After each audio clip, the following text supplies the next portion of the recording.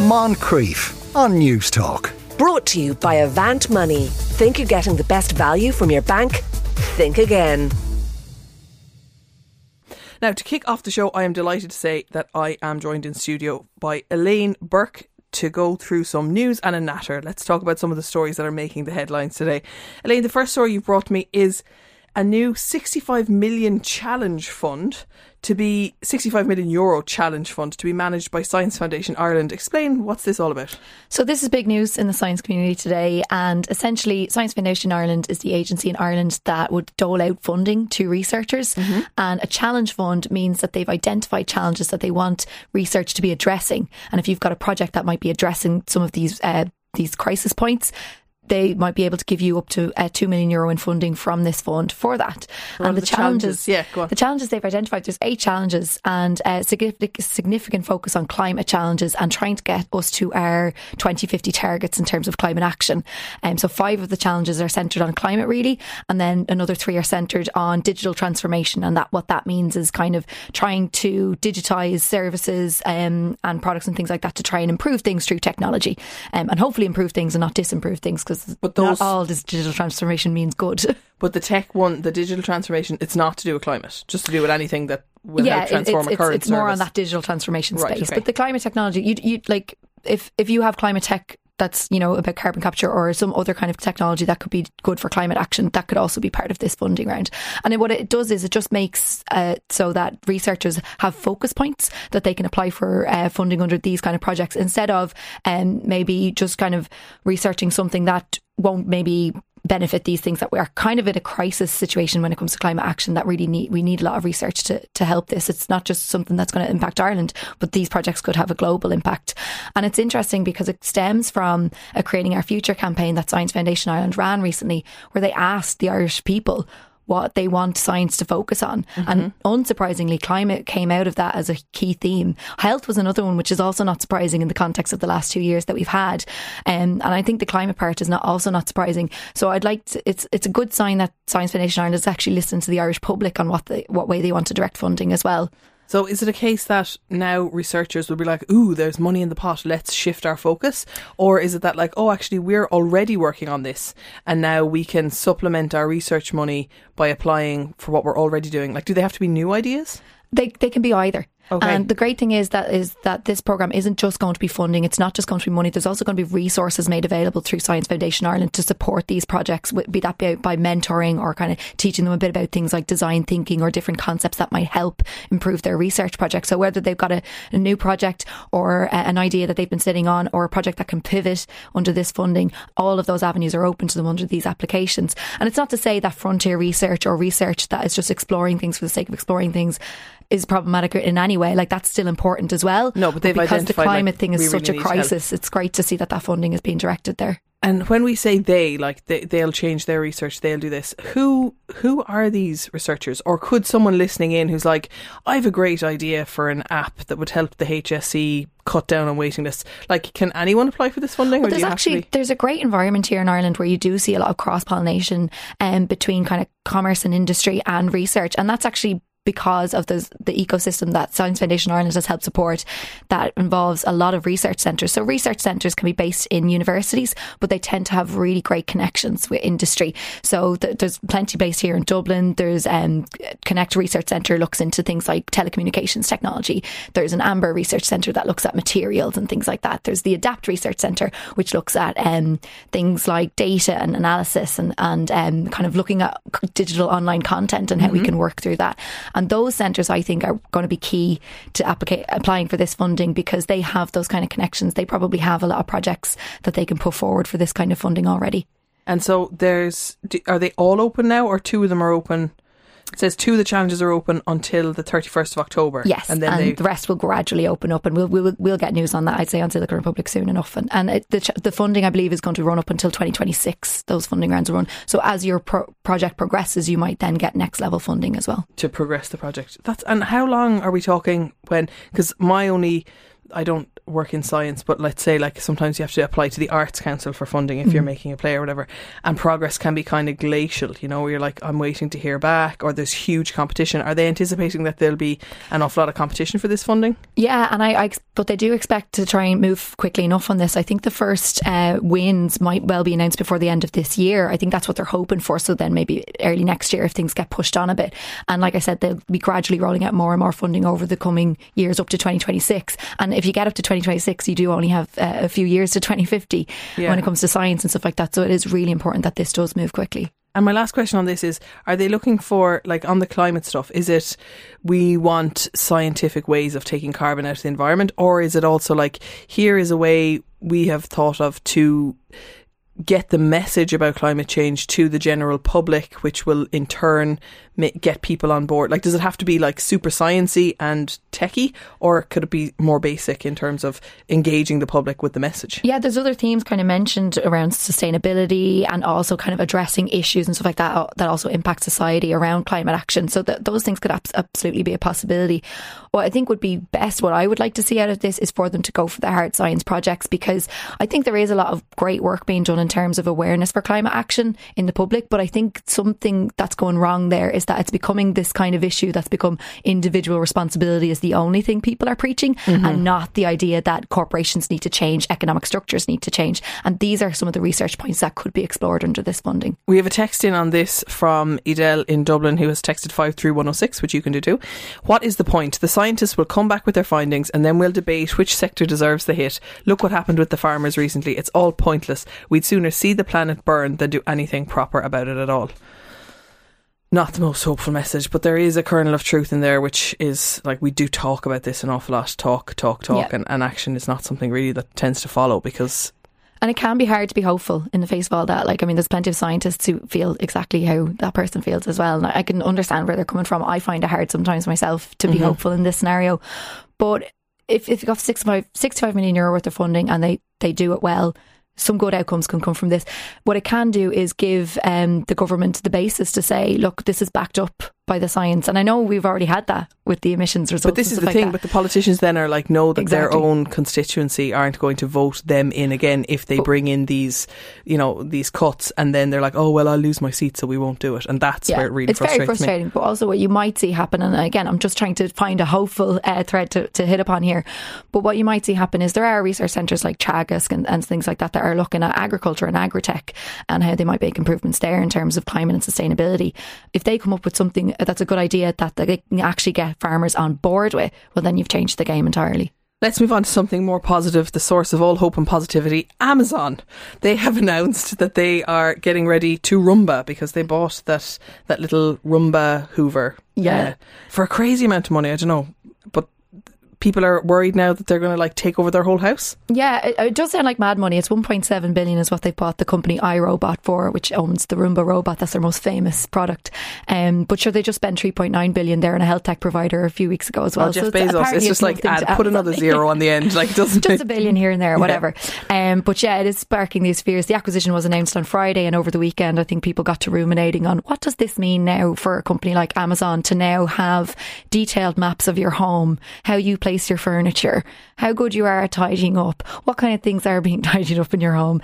And it just means that Amazon has data from like Ring doorbells, it has data from Alexa personal assistants, it has data from these room mapping robots, and all of that is very, very good and beneficial to a company that wants to commercialise everything and also prompt you to buy products all of the time. But I don't understand the problem really, right? Because we give so much of this information away anyway, right?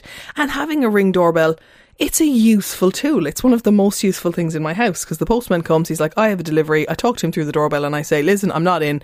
Can you give it to whatever? And this sort of fear of like, oh my God, Amazon are going to know what's in my house. What about it? They're only advertising to you things which are probably useful. And is that not better than getting ads for things that you don't need? I would say that my biggest problem with Amazon and their invasion of the home is that because their entire model is based on making people buy things whether they need them or not. They may be useful, but you may not need them. And over-consumerism is actually one of the biggest factors that's impacting the situation we're in now in terms of industry that is completely just extractive and takes things from the world and the environment and doesn't actually try to replenish those resources. And having a company like Amazon get bigger and bigger and bigger and scale infinitely only exasperates a problem like that. It also would actually be a really bad thing to hear for a small company. Anyone who works in commerce and stuff like that and it works online, if you don't work with Amazon, you might get owned up by Amazon. They're famous for kind of pushing small e-commerce businesses out of the market because they own the marketplace, and this just means that they own yet another marketplace. They have already developed their own mobile robot that you could have in your house. I don't think he hoovered up, but he did do other little tasks and stuff like that. It was kind of like a robot dog, essentially. They called him Astro and everything. Right. And he was meant to be like for security, so he'd identify if someone was at the door or something like that. It's a very strange concept, but really that was so that they could try and map people's houses, but he didn't take off, so they've just bought a company to try and get that data now, and it just adds to what they own. So it's kind of like, it's question. So the fear is that like Roomba will go around and know that like, oh, when I hoover your sitting room I have to go around 2 armchairs, so you probably don't have throws on those armchairs yet, so I'm going to start selling you blankets so that you'll buy them and throw them over the back of your chair. It could absolutely do that, and it just means that the more data they know, the more that they can try and push more commerce, more buying, more over consumerism. But that's not been invented by Amazon. Like, it was in the very early 1900s that marketing was developed, where it was like, oh, we can get people to buy things they don't need. Yeah. But, it's just they've capitalised on it. Absolute geniuses at it, not just Amazon, just marketing in general. They've gotten really, really, really good at convincing us that there's things we don't know. They create entire product categories when they run out of road in one. I mean, a great example of that is kind of the area of men's grooming. They decide that they've just maxed out on female grooming, so they just have to make sure that men feel a bit more self-conscious about their bodies and their looks, so that they start to kind of buying more products because they've maxed out on the amount that they can sell to women at this point, it seems to be. And that's not a new problem. You're dead right. I think it's also not just an Amazon problem. Like, and what's unique about Amazon though is its scale. Amazon is gigantic. It's huge, and they can just subsume everything. And how responsibly is that company being when it's got that kind of scale? How well are workers treated in Amazon and stuff like that? Like, are you allowing a company like this to own everything, when their policies might be destructive? Yeah, but then at the end of the day, people are like, yeah, but it's €4 cheaper and I'll get it tomorrow, so maybe I'll just click and then that's deliver the compromise it to me. we seem to be willing to make over and over again. Over and over again until the world burns. Driverless taxis get the green light in China. Terrified of this. I mean, it's probably fine in China because I feel like their roads are all like motorway and very well laid out. But can you imagine being in a driverless taxi from Mitchelstown to Mallow? Like, I have been in a city in China that when I visited wasn't actually very, very well habited, but was being built for a future that might involve like driverless taxis and driverless cars and things like that. So it's kind of like being built as a city of the future, but it was eerie being there when it was quite empty. So yeah, they are kind of trying to build cities for this kind of futuristic version of traffic where you might have driverless cars, lots of autonomous vehicles on the road. And now they're kind of taking a step forward into that. Already in Beijing, they do have these cars on the road that are technically driverless, but they have to have a human operator in them while they're operating in Beijing at the moment.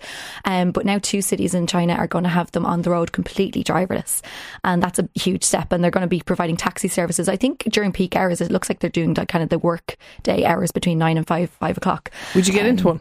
I would not. I would not either. I'd be so disconcerted. Because already there's a city, there's a part of San Francisco where you can get a driverless taxi. Now, it's not all of San Francisco. It's in a limited area that doesn't really touch too closely on the downtown busy area of San Francisco, because they're trying to see how safe this technology is. And it's from the company General Motors. It's their autonomous vehicle arm called Cruise. Got the permit to do it, and then within a couple of weeks there was this very strange moment where about 20 cars just blocked an intersection. These driverless cars just all formed a cluster together, and people were on the streets just looking around like, what's going on? And just imagine how terrifying some that sort would of be. Technical glitch, like. And like it's always when you talk about autonomous things, people get into robots will take over and stuff like that. But I'd say there was a moment there where people thought, are the cars trying to stage a coup and take over San Francisco here? Like, what's happening? And that did happen. They all just clustered together, blocked traffic. And then you also have to wonder as well, like, a human driver might have lots and lots of flaws. I'm not discounting that, but they also are able to respond to the unusual and to like a situation that's not like maybe programmable. And that's where you get problems with autonomous vehicles. And again, an example with these Cruise vehicles in San Francisco, one of them ended up blocking a fire tender getting to a fire because that's where it was told to be parked, and it didn't know what to do when a fire tender turned up, but if a human being was there, it would know to just hoof out of the way as quickly as possible. Someone has just texted in to say, I have seen a driverless car in Limerick. It was the weirdest thing to not see a person in the front seat. I don't get the technology, but it is freaky. Sorry? Was that a driverless car, or was that just a rogue car with the handbrake down? Because they're saying Limerick, it is possible that could have been a test, because there are companies, and now in Shannon there's a future mobility research centre being based down there, so there is a lot of research going on specifically around Limerick into autonomous driving technology. When you look at things like, now this is my mind going full conspiracy, but when you look at like, you know, the HSE getting hacked, like things getting hacked on a really big scale, it's not unheard of or like unthinkable that you could get into a driverless car and someone could hack the car and take you somewhere that you don't want to go.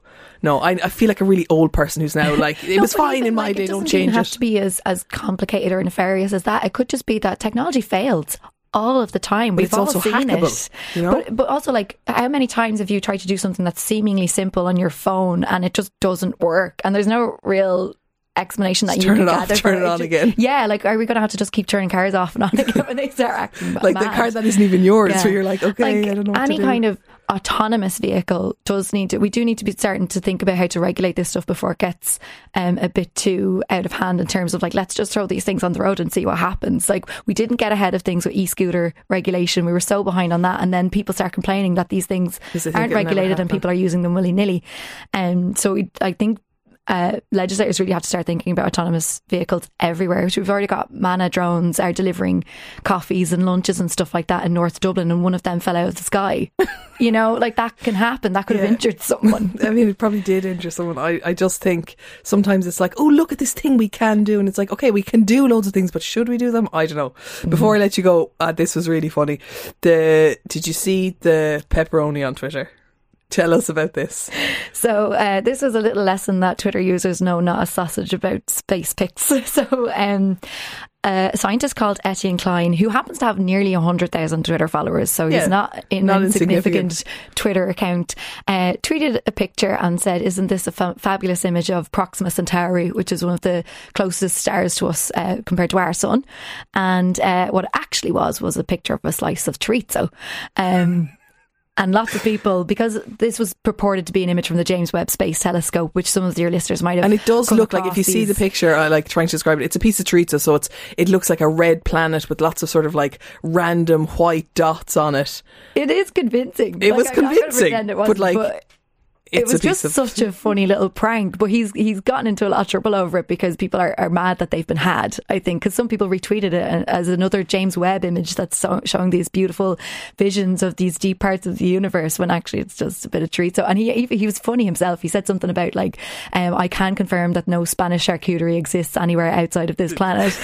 But I mean, I suppose it was a lesson for him in terms of his own influence. Yes, and also he probably just thought this would be a funny joke among friends and some nerds, but it actually just took off. But also like something that's, I think, just so common, where people don't have any discernment on Twitter. Like, you see someone who has a blue tick or it says doctor something, you think, okay, they're an expert, I'm just going to retweet this, I'm not even going to read the link, I'm not going to do anything.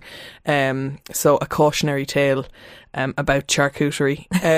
Elaine, thank you so very much for all of that. That is Elaine. Do you want to tell people, if they want to get more information, where they can find you? All of these stories are covered on siliconrepublic.com, and we'll have more information on the challenge funding as that comes out, and anything around science and technology you'll find there. Thank you so much. siliconrepublic.com. That was Elaine Burke. Thank you very much. So let's give away some money. Moncrief. Brought to you by Avant Money. Think you're getting the best value from your bank? Think again. Weekdays at 2 p.m. on News Talk.